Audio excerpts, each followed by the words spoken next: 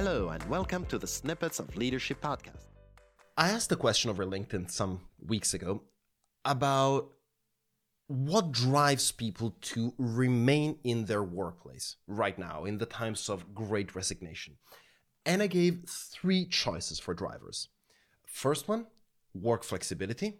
Second one, their direct manager. And third one, learning opportunities. Now, what do you think people thought was the strongest driver for people to remain in their workplace? It was the second one, their direct managers. However, if you look at the results, it turns out that the other 2 are not really that far behind.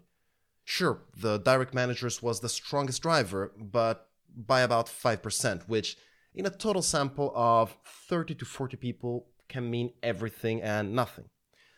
So what does this mean in practice? I think it means 3 things.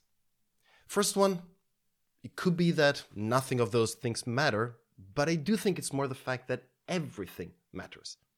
People believe that they need work flexibility. They want to trust their direct manager and they want to have more learning opportunities. So that is all really tightly connected. Second, it means that their direct managers need to be people manager first. And if they're not there yet, they need to accelerate the way they become people managers.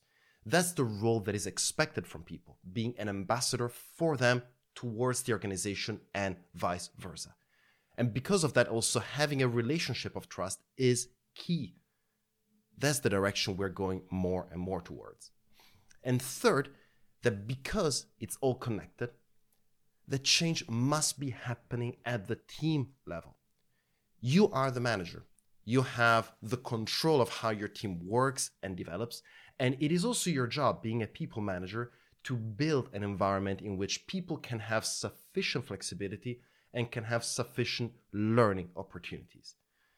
I think the end result of the survey is this, is that the expectations of your role as a manager are going more and more towards building this type of environment and being the sort of ambassador that your team needs you to be. What do you think? Thank you. Stay safe. Talk soon.